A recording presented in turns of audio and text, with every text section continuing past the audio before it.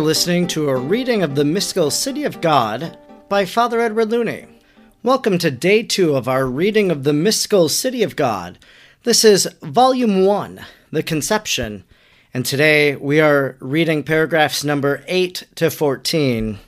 Consulting about my doubts with the holy princes and angels, whom the Most High had appointed to direct this work of writing the history of our Queen, and manifesting to them how great was my disturbance and affliction of heart, and how stuttering and mute was my tongue, for such an arduous task, they replied over and over again that it was the will of the Most High that I write the life of his most pure mother and our mistress.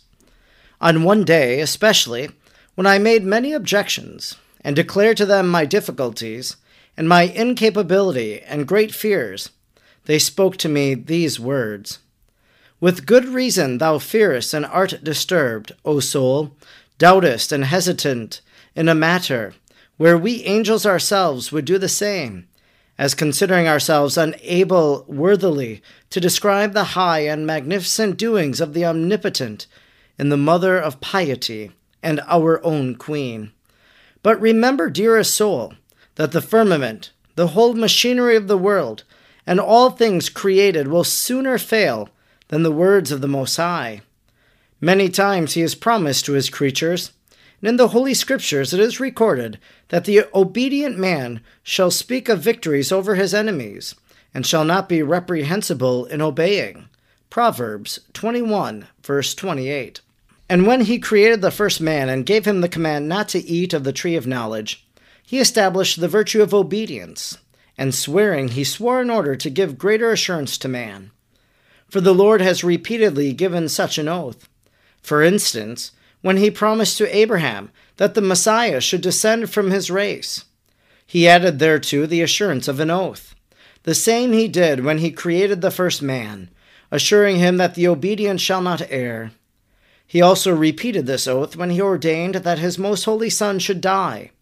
And he gave a like assurance to men, that they, who should obey the second Adam, imitating him in the obedience, by which he restored what the first lost through his disobedience, shall live forever, and that the enemy shall have no part in them. Remember, Mary, that all obedience takes its rise from God, as from its first and principal source, and we angels obey the power of this divine right hand, and his most just will.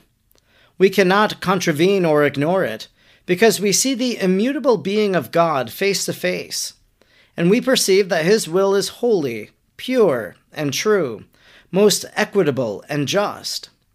Now this certainty, which we angels possess through the beatific vision, you mortals also possess in its proper proportion. As wayfarers, through the words of the Lord concerning your prelates and superiors, he who hears you hears me, and who obeys you obeys me. Now since obedience is rendered on account of God, who is the principal cause, and who is the superior of all, it is befitting to his almighty providence that he take the consequences of obedience, whenever that which is commanded is not in itself sinful. Accordingly, the Lord assures us of these things by an oath, and he will sooner cease to exist, though this is impossible, than that he will fail in his word. In the same way as the children proceed from their parents, and all the living from Adam, multiplied from his natural being in his posterity, so also all superiors are constituted by God as by the Supreme Lord, on whose account we yield obedience to them, human beings to their living superiors, we angels to our higher hierarchies of the same nature, and all beings together and their superiors obey the eternal God. Remember now that all of these have directed and commanded thee to do that, about which thou still hesitates. If thou now shouldst begin to write by mistake, intending thereby to fulfill his commands in obedience, then the Most High would do with thy pen the same as he did with the knife of Abraham when he was about to sacrifice his son Isaac. For on that occasion the Lord commanded one of us angels to withhold the arm and the knife. He did not thus command us to withhold thy pen, but has ordered us with the lightest breath to speed it on, and while gazing on his majesty to direct and assist thee by illuminating thy intellect. Such encouragement and instruction my holy angels and lords gave me at this time. On many other occasions, the Prince, St. Michael, informed me of the same wish and command of the Most High. By the continual enlightenments, favors, and instructions of this great Prince, I have understood great sacraments and mysteries of the Lord and of the Queen of Heaven. For this angel was one of those who guarded and assisted her, and who were delegated from the angelic choirs, as I will relate in its place. Part 1, 201 to 206. He is, at the same time, the general patron and protector of the Holy Church. He was a special witness and faithful minister of the mysteries of the Incarnation and Redemption. This I have often heard of St. Michael himself, who showed me singular favors in my troubles and dangers, and has promised me his assistance and direction in this undertaking. In addition to all this, and other factors which need not here be mentioned, and in addition to what I shall say farther on, the Lord has directly, in his own person, commanded and manifested to me his will many times, and in words which I shall presently repeat, he said to me one day on the festival of the presentation of Most Holy Mary in the temple, "My spouse, many mysteries pertaining to my mother and the saints have been made manifest in the church militant, but many are still hidden, especially the interior secrets of their lives. And these I wish now to make known, and I desire thee to put them down in writing, according as thou art directed by thy most pure Mary. I will reveal and explain them to thee. For until now I have, according to the hidden designs of my wisdom, kept them in reserve, because the time for revealing them was not befitting or opportune to my providence. Now, however, it is, and it is my will that thou write. Obey, soul." All these facts which I have mentioned, and many more which I could mention, would not have been urgent enough to rouse my will to an enterprise so arduous and so foreign to my condition, if to them had not been added the motive of obedience to my superiors, who are set to govern my soul and teach me the way of truth. For certainly my mistrusts and fears were not so unimportant as to permit me to come to a full decision without their commands in so great a matter, when in resolving upon others, also supernatural and vastly less difficult, I rely so much on the guidance of obedience. As an ignorant woman, I have always sought this North Star, for which it is a duty incumbent on all to test all things, even though they seem to be most noble and excellent beyond suspicion, by the approbation of the teachers and ministers of the Holy Church. Such assurance I have been solicitous to procure for the direction of my soul, and more particularly in this undertaking of writing the life of the Queen of Heaven. I have frequently tried to prevent my superiors from being moved by any accounts of my interior experiences, disguising as much as I could many things, and in tears begging the Lord to enlighten them, and to fill them with mistrust against me, to watch over them lest they be deceived, or lest they permit me to be deceived or misdirected. Many times I've desired that the very thought of allowing me to engage in this enterprise would fade from their minds. I will also confess that the demon, availing himself of my natural dispositions and of my fears, has made great efforts to hinder this work by seeking to terrify and afflict me. He would no doubt have succeeded in keeping me from it if the zeal and persistence of my superiors had not counteracted my cowardice. In this persecution the Lord, the most pure Virgin, and the holy angels often took occasion to renew their enlightenment, their tokens, and wonders. Nevertheless, in spite of all this, I deferred, or to speak more appropriately, I resisted this undertaking many years. I refused compliance, as I will describe further on, not having the boldness to attempt the execution of something so far above all my powers. And I believe that this was not without special providence of His Majesty. For in the course of those years so many things have happened to me, and I may say, so many mysterious and various difficulties intervened, that I would not have been able to preserve the tranquillity and quiet of spirit which is necessary for retaining the proper light and information. For not in all states of mind, though they are of the highest and most advanced, can the soul engage in that exalted activity which is necessary to correspond to such exquisite and delicate influences. In addition to this, there was still another reason, namely, during this protracted delay, I could inform myself and assure myself of the truth of these things, not only by means of the new enlightenment which grew as time passed on, and by the prudence which experience gives, but also by the persevering insistence of the Lord, of the holy angels, and of my superiors, under whose obedience I lived. Likewise, an opportunity was given me to quiet my fears and misgivings, to overcome my cowardice and perplexity, and to trust that to the Lord, which I would not trust to my weakness. Confiding them in the great virtue of obedience, I resolved in the name of the Lord and of my Queen and Mistress to lay aside my reluctance. I call this virtue great, not only because by it the most noble activities and the faculties of a creature, namely the mind, the judgment, and free will, are offered as a holocaust to the Lord, but also because no other virtue ever assures success more unfailingly than obedience. For by it the creature then does not operate of itself alone, but also as an instrument of Him that governs and commands.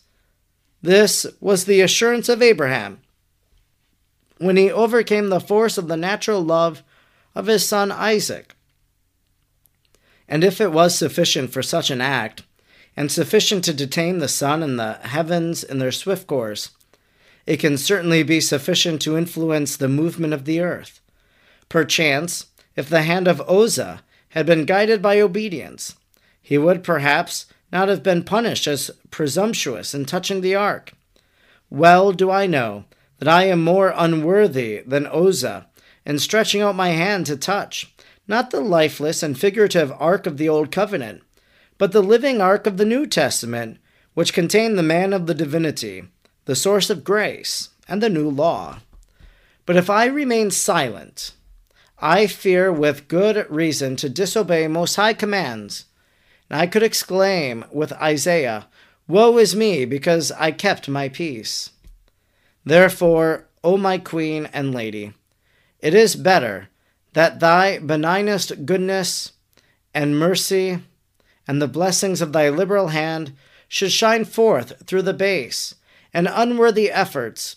It is better that I should experience the blessings in obeying thy commands than that I should fall into thy displeasure.